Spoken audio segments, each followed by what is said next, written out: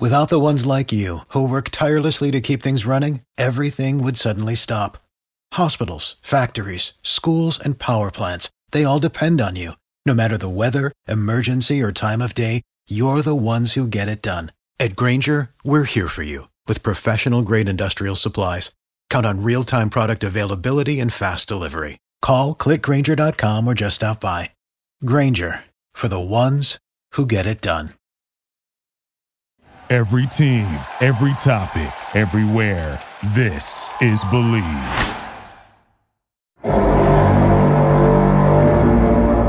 Vikings, come out and play. Wait a minute, let me put some cushion. Breathe with me now. Cousins throws, passes, caught for the win. Kyle Rudolph and the Vikings are moving on. You are now listening to the Believe in Vikings podcast with B-Mac and Baker. Skol, and skol again. This is Believe in Vikings with B-Mac and Baker. I am your host, Dustin Baker, and I'm here with Super Bowl champion Bryant McKinney, joined by Sally from Minneapolis and Ron from Eden Prairie, the usual group. Tonight we have a guest. It's our first head coach guest, and that would be Mike Tice. He's joining us on the first day of training camp to go through some Vikings items past and present, so he'll join us in about 2 minutes. But first, we must talk about betonline.ag. July is winding down, and it's a great month for sports. If you're into sports betting, BetOnline is where you should go to win money today. With NBA Finals in the rear view and Major League Baseball into its second act, there's plenty of betting action to get involved in. If you're a football bettor, there are tons of futures and prop bets that you can wager on as well. For basketball right now, the U.S. men's Olympic team is negative 300 for the money line. So if you think they can indeed pull it off and you want some safe money, go gamble on the American men. BetOnline has the latest odds, news, information for all of your online sports betting needs. Visit the website today or use your mobile device to join and receive your 50% welcome bonus on your first deposit. So before the next tip-off, face-off, or pitch, head on over to betonline.ag and start playing today. BetOnline, your online sportsbook experts. All right, Mike Tice, thanks for joining the show tonight. I asked this of all of our Vikings guests, just so I can kind of set the table. How closely do you follow these version of the Vikings, the 2020 or the 2021 Vikings? You know, I have really followed them closely up until this offseason. And I really haven't paid much attention. I picked up the draft a little bit. I won't get started really until training camp starts because honestly, I've been working really hard on my foundation. We have three charity events in we had one last week, we got one this weekend, and we have one 2 weeks after that. So I've been really focused on that. And okay. My wife Diana is asking me, Big Mac, am I crazy? She thought I was retired. I haven't really delved into it. You know, I started looking at some stuff the other day on how teams did in free agency, making sure I know where all the moves were. Because I'm going to I mess around with a little podcast, but it's not just for friends. And I was going to do my son Nate, who has a very successful podcast on The Athletic with Robert Mays. He told me I should do the top 5 offensive lines in the National Football League with film to back it up. And I said, that's a good project. That is.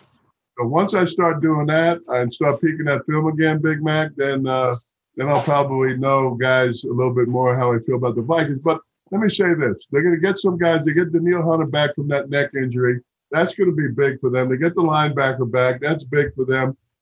Made a couple moves in free agency. They lost a tackle that shouldn't have been playing left tackle anyway. You know it, Big Mac. He's not a left tackle. Right. I remember grading him when he coming out. Good kid out of Iowa. They drafted a local kid here out of University of Boise State, or University of Boise, or Boise State, whatever the hell you call it. But he's a local kid here from local high school in Washington State. I'm in Seattle. And I'm just getting to the point of I'm just worried still about that offensive line. And then Rick Dennison, gets let go because he wouldn't take the COVID shot, or didn't he not let go, or what? Now he's a consultant. I'm sure that was because of lawsuits. If you're a consultant. So it's going to be interesting to see what those guys do up front. It's a perfect segue, sir. So I appreciate you bringing that up. So Dennison gets moved to this special assistant role. We'll see what that actually is, but the promotion goes to Phil Rauscher, who entered his 7th year as a coach, and this will be kind of his first big gig. So I'm curious if you could share some insight. Is the promotion of an assistant usually, do they maintain continuity, or do they typically bring fresh ideas to the scheme? Well, I think a couple things going there from my experiences in those meetings. You now promote the guy that maybe had deserved it before, and who knows? I don't know. I'm not in the meetings. I'm not in the building. I don't watch and see. Maybe he's deserved it before, so maybe it's a good thing. I don't really know his background that much. I know Rick really well. But they're keeping the guy that was his boss in the building. So how much of flexibility is he going to have to do, some of his own things, Big Mac? I mean, is he going to have that flexibility to do some of his own things, or is he still going to be under the guidance of Rick? Brian, how do you see that? If you were heading into camp, either as a rookie or a veteran, maybe for your sake, a veteran for this question, and boom, the guy in charge is going to have a reduced role, whereas the assistant is now the head honcho. Would that be awkward or what? It really kind of depends on what you thought of the assistant prior to going into that season. And if you had kind of faith in him then you might be happy. But if you was kind of unsure of him, you kind of just kind of go with the flow through training camp to see what you kind of felt in personally. Okay. Sally, you are a Mike Tyson enthusiast, and you always have been. What do you have for Mike Tyson tonight? Mike Tyson, I love you. You're my favorite human. So really cool to talk to you. First, you brought up your charity. What does your charity focus on? We do. We raise money for. I did a golf tournament last week that I've done. It's our 10th year down in Minden, Nevada. My buddy owns the hotel and the small casino. We've been doing it down there for years. Big Mac, I had Todd Stussy in as a guest. I had Rod Woodson in. And Brian Cox is one of my dear friends. Brian Cox comes every year. It's not a celebrity deal. It's a charity deal. So we've been doing that for 10 years. We were lucky to raise $167,000 for the Boys and Girls Club down there. Oh, that's great. Yeah. And so then this one I'm having this weekend, our local high school did not pass the budget. So they hit me up. Last year I bought, my wife Diane, I bought the football jerseys for the football team. But they have other sports that need uniforms. So we put together this little youth clinic free to the kids, but we got a couple sponsors. And it looks like we're going to be able to raise about $5,000 for the Booster Club to help the sports out in our local community. That's like 10 minutes from my house. Okay. And then the following week, my son Nate gets married, Big Mac, in Vegas. Oh, Nate. I remember Nate as a kid. Yeah. When they taped him to the goalpost and stuff. Nate get married, and then after that, I have my second celebrity tournament where we got a great list of celebrities. Steve Jordan's coming in. I got North Turner coming in. Chuck Pagano, Dirk Cutter. Oh, okay. A bunch of old Seahawks. Tell Chuck I said what's up. Huh? Chuck was my coach down in University of Miami, so tell Chuck I said hello. Oh, was he? Yeah. Chuck's a good man. I like Chuck. He is. Yeah. So it's good. A lot of guys are bringing their wives, and it's going to be a great deal. We got Walter Jones is coming in, so we got a lot of good guys coming in, and hopefully we raise that much money. It's the first year, and it's going okay. I need to sell more horses, but I still got 3 weeks, so we'll see how it goes. It sounds like you need to get BMAC down there. A little social butterfly. Right. Okay. That's what I need. Exactly. Okay, so Vikings officially started camp today, and so a theme on the show the last couple weeks is we've been talking about past training camp memories, Mankato memories. Kevin Williams was on recently, and he talked a little bit about the pranks that he was playing on guys and stuff. So I was just hoping you could share some things that stand out to you from your time in Mankato. Who was a troublemaker? Nate Burleson mentioned that you busted him for staying out past curfew when he never had done it before. So yeah, we've heard a lot of funny things about that. So I just want your perspective. I'm gonna give you a couple stories, right? So the first story has to do with curfew. And I learned this trick from Chuck Knox because he got me on it when I played for him in the 80s with the Seahawks. So I knew because we had a camera by the back door, dudes were leaving after curfew. And I didn't care because they were practicing well and it wasn't gonna make that big a deal about it. But then I had a player that snuck out that shouldn't have snuck out because he was borderline, gonna make the team. Mm-hmm. So to make an example of him, I pulled up a couple of the players, and I won't name any names. And I said, "Come to my room. I want to talk to you." And I said, "Well, I got video of you leaving the building at 11:07 or whatever time." I did that to 3 guys. Well, we didn't really have any video. So all 3 guys said, "Oh, that's me. How much is the fine, coach?" So I got 3 guys that did not have any film on that ratted themselves out because Chuck Knox played the same trick on me and I ratted myself out back in the 80s for sneaking out of the first 2. And the other one, my favorite, I don't know if you were there for this, Big Mac. I think you were. So it was warm and the guys needed a day off. And were you there, Mac, when I used to take the guys in the pool? We went to the pool and we went paintballing one time too. Okay, all right. So remember this? So we went out to stretch, and I had gone out the night before with the grounds crew, and I said, "Show me where all the sprinkler heads are. Turn the sprinklers on, because I know where Randy Moss stands during stretching, and I want to set up stretching on the field where he stands." and I was gonna have them. Were you there on the team when I did that? I turned the sprinklers on, and Randy got soaked, and he started yelling. I said, you know what? Forget about practice. Let's all go to the pool. And everybody started screaming and everything. You remember that? I told them that we had days like that during training camp. It'd be a day where you didn't know what was coming, that you end up having an off day. Yeah, it was good. It was. We had a lot of fun down in Mankato. I like Mankato. The subtle karma for Randy for his rookie year when he scored the ref with the water bottle. So get him back with a little bit of water on your own. Yeah, right. So Coach Tice, you obviously your track record early on with the Vikings kind of speaks for itself. Like you had offensive lines that were dominant, all throughout. You mentioned Todd Stussy, Jeff Christie, obviously Randall McDaniel, I'm sure made your job easy. But what is it from your experience that makes for a great O-line coach? Like, what are some key characteristics that not only that you have, but that you see that help other guys kind of be at that level? Well, the offensive line to me is probably the tightest group on the team. They're in the trenches. They're hand-to-hand combat, 60 plays a game, 70 plays a game. They're out there fighting. I mean, they're boxers. They're out there UFC fighting and stuff.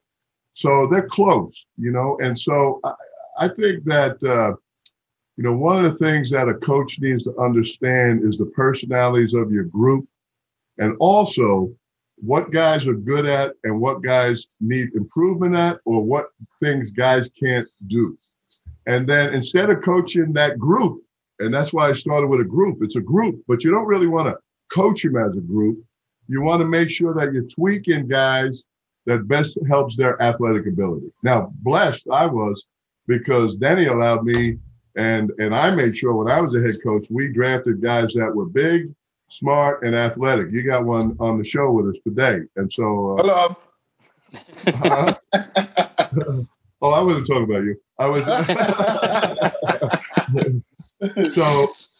So that's important. It's important not to treat them all like square pegs and putting them all in the square holes, because some of those holes that they put in the square peg and around. Well, this brand of the Vikings has a reputation for doing that. Kind of, you alluded to it with Riley Reef. So I think there's credence to what you're saying. You coached the Vikings during an era for the Vikings where they emphasized offense, and more offense. And then over the past decade with Leslie Frazier and then Mike Zimmer, we've pivoted towards defense, and we're not, shy to admit it, per Zimmer. Do you think when the Vikings eventually move on for Zimmer, it'll happen in the next decade, do you think the pendulum will swing back where the Vikings go with an offense coach in this offense era, or is it too tough to say? That's not a question that I think I can answer. I'm not the general manager, and I certainly don't sit in on any of those meetings. And I know they're not ringing my cell phone telling me what or asking me what I think. So I don't know. And I think Mike is a hell of a coach. Mm-hmm. You know, they had some injury problems. You had some COVID things. You probably had a little, like every team does, you probably had some personality things going on in the locker room. You know, you're building your team, and that's what you're trying to do. If he can put a team together and keep them healthy, I'm anxious to see how they fare. But I'm always going to get back to the same doggone thing. I want to see how those dudes do up front. I want to see what they can do when it's time to drop back and throw, and everybody watching on TV and in the stands know it's time to throw, and you got to throw so everyone knows. I want to see how they handle that, because over the past 2 years that I've been really focusing in on them, they haven't been able to do that. Yeah, they were particularly snake bitten in that way in close games last year. The Titans game comes to mind at home. They had a reasonable shot to author a game-winning drive, but because, to your point, everybody knew they were going to throw, they just reared back, and just the pores opened. They could just come in, and they got to Cousins on all 4 throws. It was sad. Sally, what do you got next? I wasn't going to bring this up this early, but Mike kind of brought it up by talking about the type of guys that he drafted. And as we know, he drafted Bryant, 7th overall. And then, so I want to know, Mike, if you can touch a little bit on how did that 98-day holdout affect you, since it was a front office thing and a Bryant thing? How do you deal with that uncertainty and still, try to work on the offensive line when you don't necessarily know when or if Bryant is coming in? And don't forget, since we're live, I drafted Kevin Williams and they booed me. I remember. Now are you allowed to curse on this show? Yeah. And now they're putting them in the effing Ring of Honor, and they booed me when I drafted him. So right. I think you definitely hit it out of the ballpark with that one. I also drafted Nate Burleson in the 3rd round. You remember that one too, right? Nate Burleson, yep. Everyone knows who he is. And I also drafted E.J. Henderson out of the University of Maryland. Alma mater. Scott Studwell and Frankie Gilliam deserve all the credit. I know Scotty just retired, and Scotty was actually coming out to play in my event, and then he had a death in the family, and so God bless him. But he and Frank Gilliam and his staff did a great job for us, bringing in great players. And Brian holding out, that hurt us. That hurt us. It was a slow getting him going and getting him up to speed. Getting him up to football shape. But he had a great career for us, and it was nice to have a guy once he got rolling that I didn't have to chip help on. I didn't have to slide the line. Hey, you're out there in the island. We know you like the islands. We know you like Miami. Get out there on the island and block their best guy. and he did a great job for us. What a great job. And as Brian's mentioned on the show, he never had a backup. So all the trust in the world to let him go out there and succeed. He got hurt. And then also another feather in your cap, your alma mater of Maryland, when you brought in Sean Hill, obviously as a backup, like he had a long and, he was a very good backup for a long time. So kudos to you on that find as well. So I have a question more so kind of relating to, I know you'd mentioned that you haven't followed necessarily like this offseason and kind of what's transpired from teams. But again, based on your experience with developing a young offensive line, the Vikings have put a lot of draft capital in their offensive line over the past few years. And again, it could be the square pegs and round hole situation, but how do you go about maximizing the potential at each of those spots when there is so much draft capital wrapped up into that line? Well, I've always said this, and I know Brian's heard me say it, and if he hasn't, he wasn't listening, but there's a number of different ways you can get your team better, all right? You can bring in free agents and have instant talent.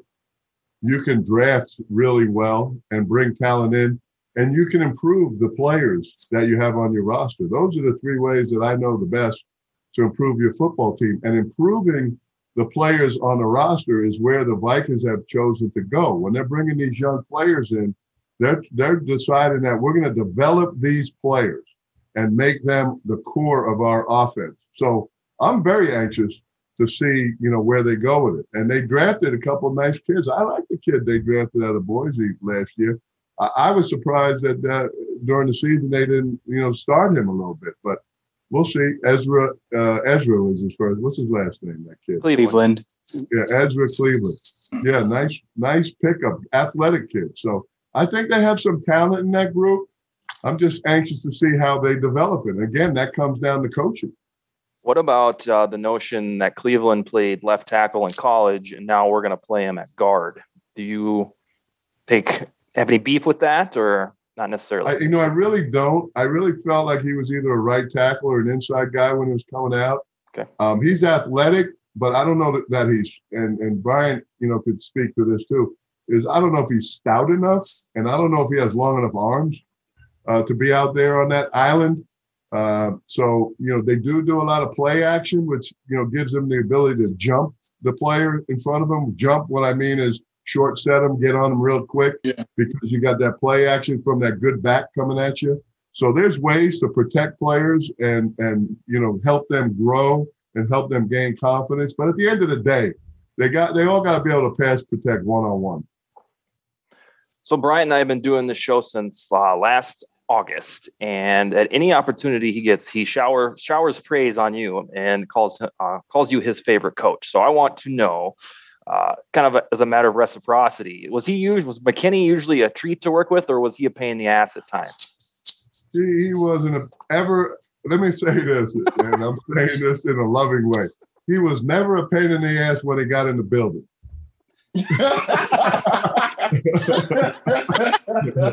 There were a couple of times, and he'll vouch for this, that I did reach out to his mom. Yeah. And had to talk with his mom. Shelly? Yes, she came on the show. She came on the show about 2 months ago. Is she unbelievably beautiful and a wonderful woman? Oh, yeah. We want to have her back. And I was like dead serious. So we're going to try to have her back. Right, Brian? Am I right or what? No, he definitely formed the bond with my mom. Yeah, see? People don't know that. See, we don't tell those kind of stories, but I got the man on the show. So. Bryant, what were you doing that Shelly had to be involved? I have no clue. I don't remember. I'm old. I'm 62. I've been hitting the head a lot, Oh, no. So B-Mac, you've talked about Tice as your favorite coach. So had some other players that came on too, remember? Yeah, I think everyone who had, Randy Moss, Burleson, Kevin Williams. Yeah, we've had pretty much the who's who of the Vikings when McKinney played. So, Brian, what stood Tice apart from the other coaches? Personally, for me, one, he drafted me, but two, I remember one year, he's our head coach, but he pulled me into a meeting. He put me into the room by myself and was like, listen, if you do this, it makes your job easier. Like, he showed me shortcuts on things to get things blocked, but it might not look pretty, but just get it done. And I was like, well, dang, that just showing me that made a big difference. And I was like, he's the head coach, but he took time to do that with me and show me like key little things just one-on-one in the film room. And that meant a lot to me because it actually allowed me to change some things. And I started to feel like it made me a better player. So, Coach, I always wonder that too. Like, I know, when you got your coaching start here, obviously, you look at some of the coaches in today's era, and they're deemed these player coaches. And I know that was kind of the mox or the aura that followed you around. And do you think that if you had your coaching start kind of in this era where I'm not saying coddling players at all, but the ones where players are buying in and, have that mutual respect, and it's not just Brad Childress, we've talked about him on the show numerous times, where it's a headmaster leading students. But do you think that that you're built for this era? Because I've always got that sense in your coaching style. Well, what the era that you're built for is the era that you garner and gain respect from the players. And I always felt that you gain respect from the players, being honest with the players and making sure you don't treat them like some kind of tool. Just like yesterday, one of the first things I said to Brian is, how's your mom doing? I mean, treat them like they're people. Right. And I think that's easy to do with the younger kids, like my son's age, Nate's age, 32, and the younger kids in their late 20s. It's easier when you treat them with respect and talk to them on their level. I don't know that I could last very long with a guy that doesn't want to be corrected, though. And so some of these young guys just don't like we all don't like getting corrected. No one likes being told they're wrong. And I always tried to use a style where I would correct them, then right after I corrected them, I would tell them something good I saw. So that the last thing he remembers was me telling him something good. He doesn't even remember. I mean, he remembers, but he's not focused on the player that I just corrected him, you know. But later in my career, when I was with the Rays at the end, there were some problems, and it wasn't in the O-line room. There were some problems with players that just didn't want to be coached or they didn't want advice. And would actually, I've seen that too at the end of my career too with some of the players. Yeah, and what they would say to me actually was because I was, you know, Jack's right-hand man, so I felt like I could coach the offensive guys. And there were players that would come to me after and say, man, I can't believe you dissed me in front of my guys. I can't believe you called me out in front of my guys, my players, my team. And I'm like, I'm a coach. I'm trying to help you be great. I'm not picking on you. I'm not trying to help you be great. And the problem is that that's the way society is now. That's the way the kids are now. And so you feel like they're more sensitive? You feel like they're more sensitive? Yes, very sensitive. Right. Well, I think it goes to show because, like I said, whether it's Randy Moss, Burleson, Kevin Williams, some of the greatest to ever put on the Vikings uniform, they've had nothing but great things to say about you. So, you know, I'm glad that we get a chance to kind of hear it from your side. Any thoughts now about getting back into coaching, or are you has that ship sailed for you and you're on the next thing? I am on Social Security. And I am taking my retirement from coaching and playing. But I will say this, there are a couple guys out there that are friends of mine that if they got head jobs, I would certainly, at minimum, come help them in any role that they ask me to help. Certainly, I would hope that it wouldn't be a full-time O-line job. I don't know that I want to work 80 hours a week anymore. In that Rick Dennison role as the consultant. But I would love to, if a couple of my guys get head jobs and a couple of them, I think, have a shot in the next 2-3 years, I would certainly be right there for them because first off, they're friends. Mm-hmm. And second of all, they're either guys that I helped develop or they're guys that I played with and coached with or coached for. If they get head jobs, without a doubt, they ask me to have a role. I would certainly entertain it, you know. Now, if it came down to Diane would say the first thing that would come to her would be, what city is it in? we've had a couple Vegas. You're a gambling man, right? Yeah, of course. Yeah. We had a couple of stops that we didn't like too much. So yeah, what was Diane's favorite? Favorite city, yeah. Obviously Seattle. We retired in Seattle. Yeah. You know, we did 10 years here with the Seahawks, and you know, we fell in love with the place, and we really never left. We've always maintained a home here. Our second favorite was Chicago. My Minnesota guys are going to be mad at me. Yeah, we are. Chicago it's a great city. It's a great city.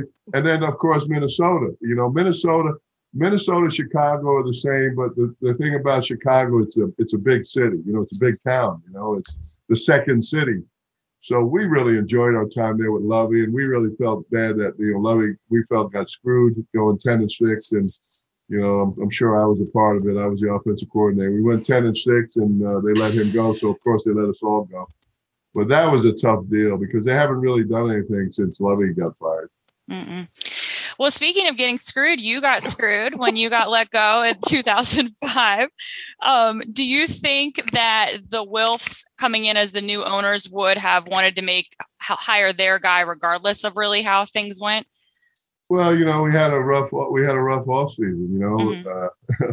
Yeah, we had a severe injury to, you know, the Super Bowl ticket thing, whatever it was. You know, certainly I know that the fine was dropped, so that is what that is. The other part is, you know, we had the issue during the bye weekend. Mm-hmm. That didn't help things any. We've talked about it. We can talk about it. You know, when we came back and won all those games in a row and just missed that playoffs in the second to last game when Pittsburgh beat us, where my man Brad Johnson made a couple of uncharacteristic mistakes in the red zone. You know, we beat the snot bubbles out of Chicago in the last game, and they went on to, you know, go deep into the playoffs. I was hoping that we'd get a better chance because we were putting together one hell of a defense. You know, we had a nice offense already, but we were putting together one hell of a defense. So I was hoping we would get one more shot at it. But, yeah, that's their prerogative. They own the team. They want to bring their own guy in. They want to, you know, change the culture. I hate that change the culture thing, but we didn't care for it. We didn't care for the person they brought in. Well, and yeah, so I want to get your perspective as a coach, because Bryant has always talked about how the coach that came in, which none of us were fans of, didn't like, whether it was that he didn't want to or that he didn't know, like he didn't refer to Bryant as his real name. He called him Trey Thompson, that you said? He did at the beginning. He was doing that to me and Dante. And then Dante was Donovan. Like first of all, that's not our name. Yeah, no coach coming into a situation doesn't know their star quarterback and like starting players' names. Like, is that something like just an ego play, or I guess? Listen, I know the man to say hi. That's it. So I don't know. I've heard good things about him. I've heard bad things about me. So I think there was a big push to change the culture, and they wanted what they felt was more discipline. I don't think we led the league in penalties at any point when I was a head coach. If I'm wrong, I'm wrong. I'm sure all these stat mongers out there will have that on social media if I'm wrong. But I don't think we led the league in penalties. And, to me, that's a sign of an undisciplined team. But it is what it is. Men will be men. Men will be men. And you're going to do better playing with guys that got a little shit in their neck. And I'd rather take those kind of guys and go to war with them than go to war with another type of guy. Yeah. Well, this might be a loaded topic, but Red McCombs, obviously there was a lot of issues there with him and how he thought that you should run the team. So like, how does that go when he just like trades Randy Moss in the middle of the night and then sells the team? Were you involved in that conversation at all, or were you just as surprised as he was? Well, we knew something was going to happen. There was financial things out there that made it less viable for the buyer to buy the team. And anytime you're trying to sell anything, I mean, we all know this. If you don't know it, you should know it. Anytime you're trying to sell anything and you can lower some of your bills and some of your expenses, what you're trying to sell becomes worth more money. So he's a businessman, and it is what it is.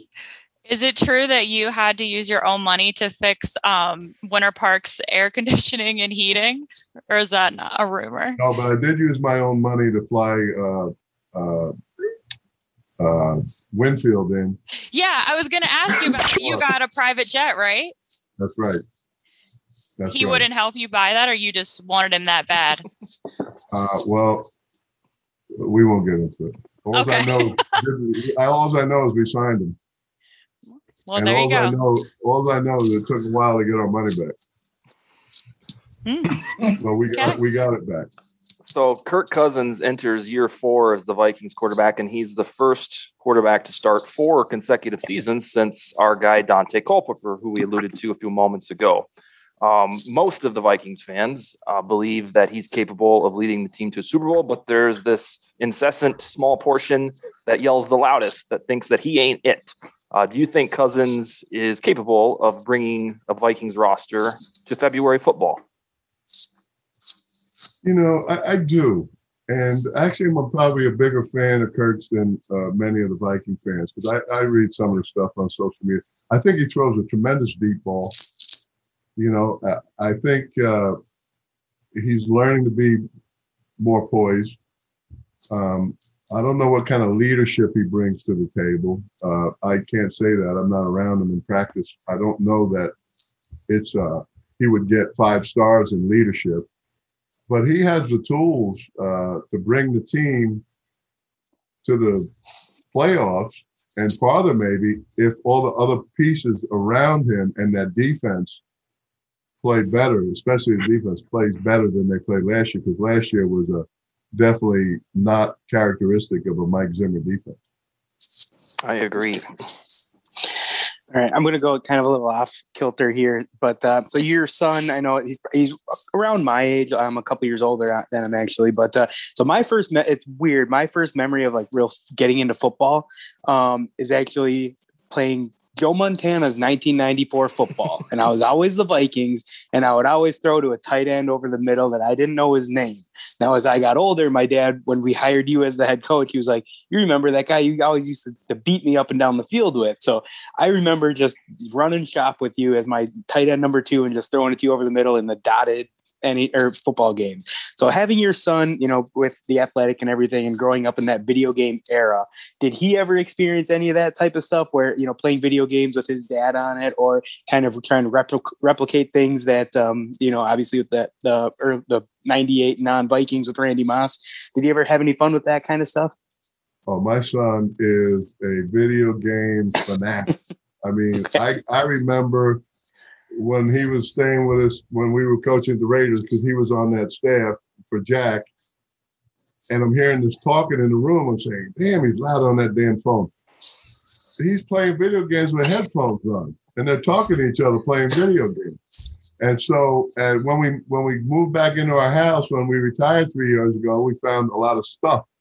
There's boxes and boxes of Sega and Xbox, and he's got the stuff all over the place. So I'm pretty sure at some point he was playing a game and his old man was out there blocking. I don't know how many catches. You must have had the mythical Mike Tice, because I didn't catch any damn ball. Well, you were always left open, so it was like yeah, that's because they knew they were going to throw it to me. Being a 7 or 8 year old that no players, no numbers, you're watching it. Hey, he's open. I'm going to throw it to him. So now, Brian, kind of on the video game part of it, did you ever watch your Madden rating and kind of? I know kids these days now really care about what they're rating and what their measurables are. Did you ever care about any of that? I always would just take a peek at it to see where I was rated at them. Yeah. You agree or disagree? Madden. I've never played Madden in my life. They always kept me like in the 90s, so I was okay with it. So you would peek at it and make sure that it fit your standards. Yeah. Oh, okay. That's what we like to hear, B-Mac. Sally, what else do you have for Bryant or for Mike? Well, this reminded me of the Aaron Rodgers situation, Mike, when you were talking about respect and actually having real conversations with your players as a coach. So I'm just wondering if you have any perspective on what is going on there. I don't know if you heard Aaron's press conference today, but he did give a lot of insight into why he has been so disgruntled. And I feel like just from what you've said about the relationships that you have with your players, maybe you could see where he's coming from. So what did he say in a nutshell? He basically said that he feels, as being a part of the organization for 16 years, that he would like to be involved in conversations, whether that's with free agents or with maybe retaining some guys who had left, like Randall Cobb or Jordy Nelson, stuff like that, because he does know the dynamic of the organization. And he just says he's never been consulted on any of that, even though he's asked several times. And he just feels like there is a disrespect there. He has the same agent as a lot of the guys. And so he can talk to people in the off season and he works out with them and he offers his perspective on who might be a good fit. And they never even listen. They just dismiss it. Things like that. Yeah, there's obviously, first of all, my wife Diane and I are huge Aaron Rodgers fans. We met him obviously on the field, but also when we have a box at the Derby, he sits behind us up in where the players sit, and we get to chat every year. Obviously not last year. So we're fans. We like Aaron a lot. I just think that there's a disconnect there. And that's what it sounds like to me. It sounds like, maybe, one of those hate things going on. It's like he's popular. He's more popular than the organization. Mm-hmm. And they don't want him to be the guy that tells them who they should keep or not. So there's a problem there. And I think it's a big problem. And we'll see. I mean, but he's a competitor. And he's a great player. He's had a great career and he can still throw it. I think once the whistle blows and the game starts, he's going to go out and play no matter, how mad he is. As a coach, how would you appreciate a guy who wanted to be that involved in decisions, or would that kind of annoy you? I would not annoy me at all. No. In fact, I'd be in there asking him what he thought. What do you think? Yeah. I'll go talk to them for you. I'll go talk to them for you. Yeah, that's what you would think. I mean, it's so bizarre to me. But yeah, he was very well spoken today. I feel like he explained himself really eloquently, and it made a lot of sense. And I just don't understand not cherishing that insight you don't have to listen to everything he says, but at least hear him out. I don't. Yeah, at least throw him a crumb or something, At least pretend you care what he has to say. Little crumb, like, keep one of the guys he wants or something. Bring someone in he wants. Give him a little crumb. The fact that he had a long list of all, he named off like at least 8 or 9 players that like specifically, down to Julius Peppers and Charles Woodson. At like the fact that he had that list, like it was a well thought out, and like where this isn't just something that came up. It's like this has been going on for my entire tenure here. So the thing that was interesting. The thing that was refreshing about that press conference is that most of us were sure, or we thought we were sure, that he was going to come out and be like, "Oh, you guys overblew this all." We thought he would be coy or play dumb and say like, "I don't know, you guys just have a mind of your own." He did the opposite. Mm-hmm. He vindicated those that said there was beef, and he basically said, "Yeah, I was away for 3 months thinking about whether or not these grievances were enough to make me retire or absolutely demand a trade." And I think it just got their attention. Now, whether or not they effectuate his list of demands, we'll probably find out next offseason, maybe in dribblings this season. But yeah, it was incredibly telling. And kind of like when Mike says that, they're friends, it made me admire the guy more so than I ever had before, because all the stuff he was saying, if he was on your team, you'd be like, thank you for saying this. It's like the cat's out of the bag. Yeah, well, we'll see how that plays out. That'll be interesting. Yeah, it'll be especially magnified now, because if shit gets weird on the team, or they start out 2-3 somehow, then that's all we're going to hear about. And they've set it up this way, and Rodgers was involved in that, making the turmoil something when it may not necessarily be that, but because there was 3 months of inactivity, or just a simple indecision. Now, if things go just a little bit awry, we're going to be glued to the reactions of LaFleur and reactions of Rodgers. And so, yeah, they got big expectations. When did his Vikings play him? November and December. I don't know the weeks, but it's the second half of the season for sure. Yeah, I got the schedule right here. I got to put my glasses in. Oh, okay. The best part for me about what Rodgers had to say is his subtle jab at Green Bay. It's not a vacation town. No one's coming here to come here. They're coming here to play with me. Yeah, and that's true though. It is. Yeah, absolutely. They play him on the 21st of November at home, and then, like you said, January 2nd in Green Bay. 7 nice and cold. Week 16.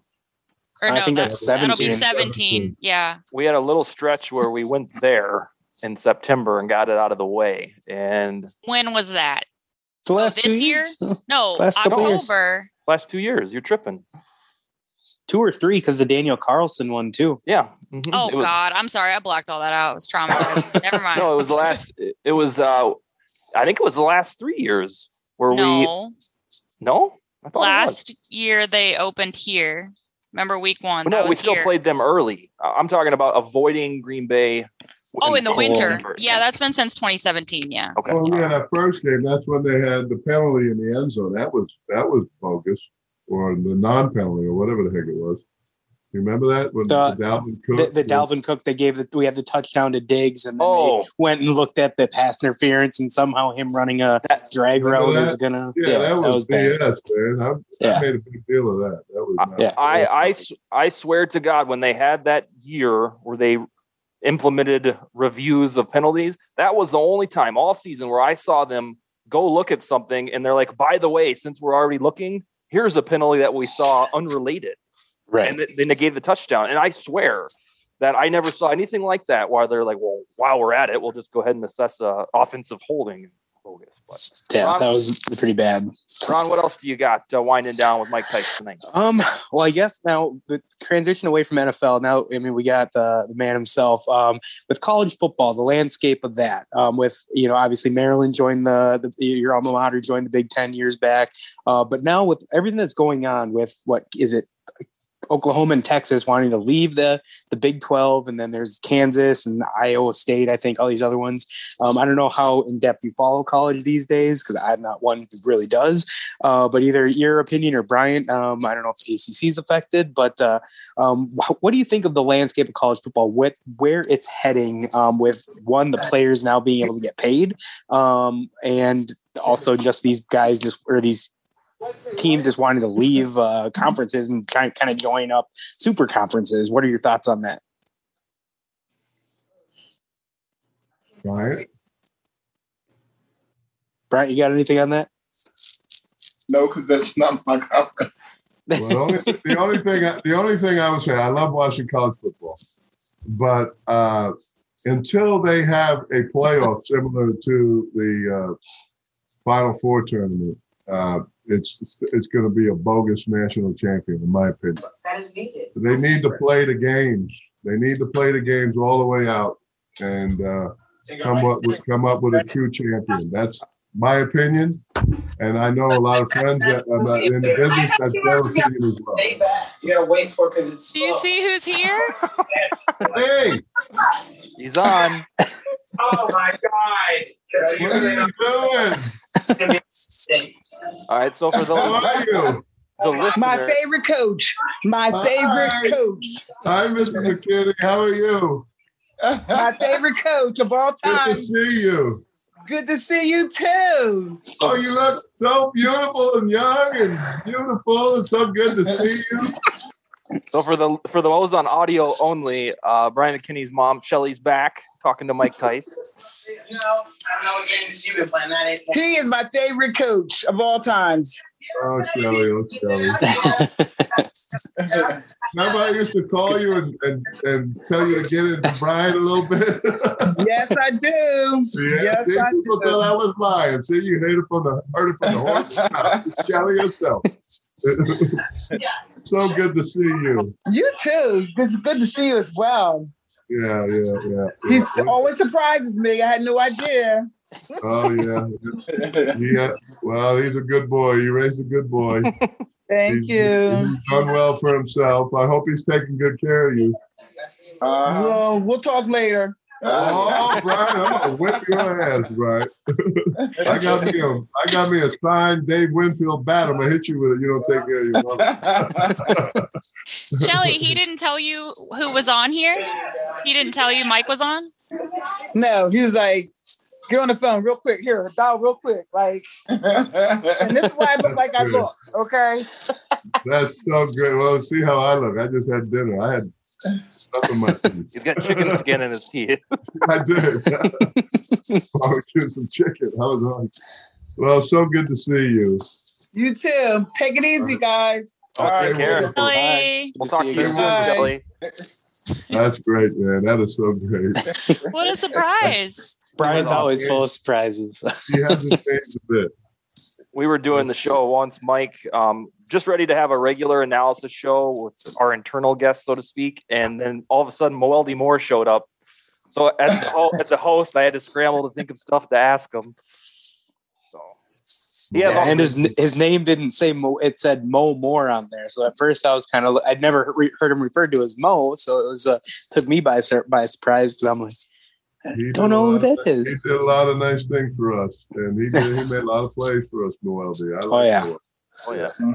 Well, the last thing I got for you, Mike, I know you haven't delved too much into this season because I think you said you were going to do top offensive lines when you have some time. But who would you say is your preliminary Super Bowl matchup prediction? Oh God, you're killing me. I'm not ready until I start looking at some film. That's okay. All right. I can't do that right now. I want to see where all the moves are made, and I want to kind of look at some tape on some guy. I get through this tournament on the 16th of August, then I'll start looking at film again. All right. I had so now where can we find your breakdown when you do the top O lines in football? Where would that be available? I have a little podcast called Odds and Ends.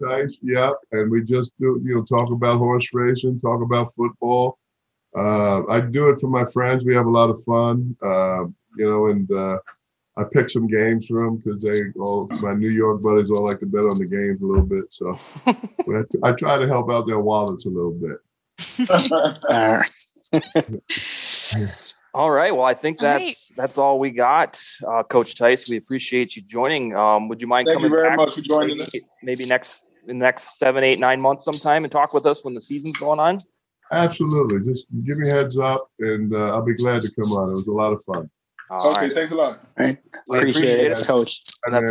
Thank you, Mike. So nice to meet you. My pleasure. Thank you. You need to get a new idol. No, never. You're the best. You're a K fan. your K-Pound sound bites. Common Man still plays them like every day, and I still laugh at them. Button bar. One way they say, calm down, calm down, calm Yeah. down. All right, calm down, and then That's what I drafted Kevin Williams. That's what they said to me. They were boom, calm down, We had Kevin Williams on a couple of weeks ago about that, and just with him being inducted in the Ring of Honor. So like we told him, it's obviously kudos to him for the career he had, but obviously kudos to you for even though whatever happened with moving back the 2 spots, we don't know, we don't need to know, but hey, we ended up with probably the best of the bunch in that draft, so we'll take it. It was all about the same thing we talked about earlier. It was all about saving money. Oh, there you go. Yeah. Okay. All right, have a good one. Thank you. Thank you. All right. Well, that's all we got for the show this evening. We'll be back next week, fully embroiled in training camp, and have more analysis stuff. Go Vikings.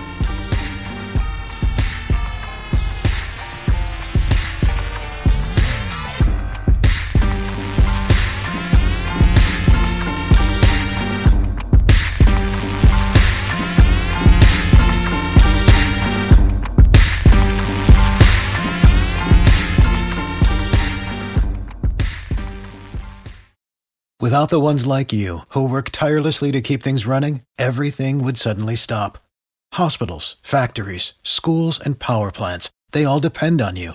No matter the weather, emergency, or time of day, you're the ones who get it done. At Grainger, we're here for you with professional-grade industrial supplies. Count on real-time product availability and fast delivery. Call, click Grainger.com, or just stop by. Grainger, for the ones who get it done.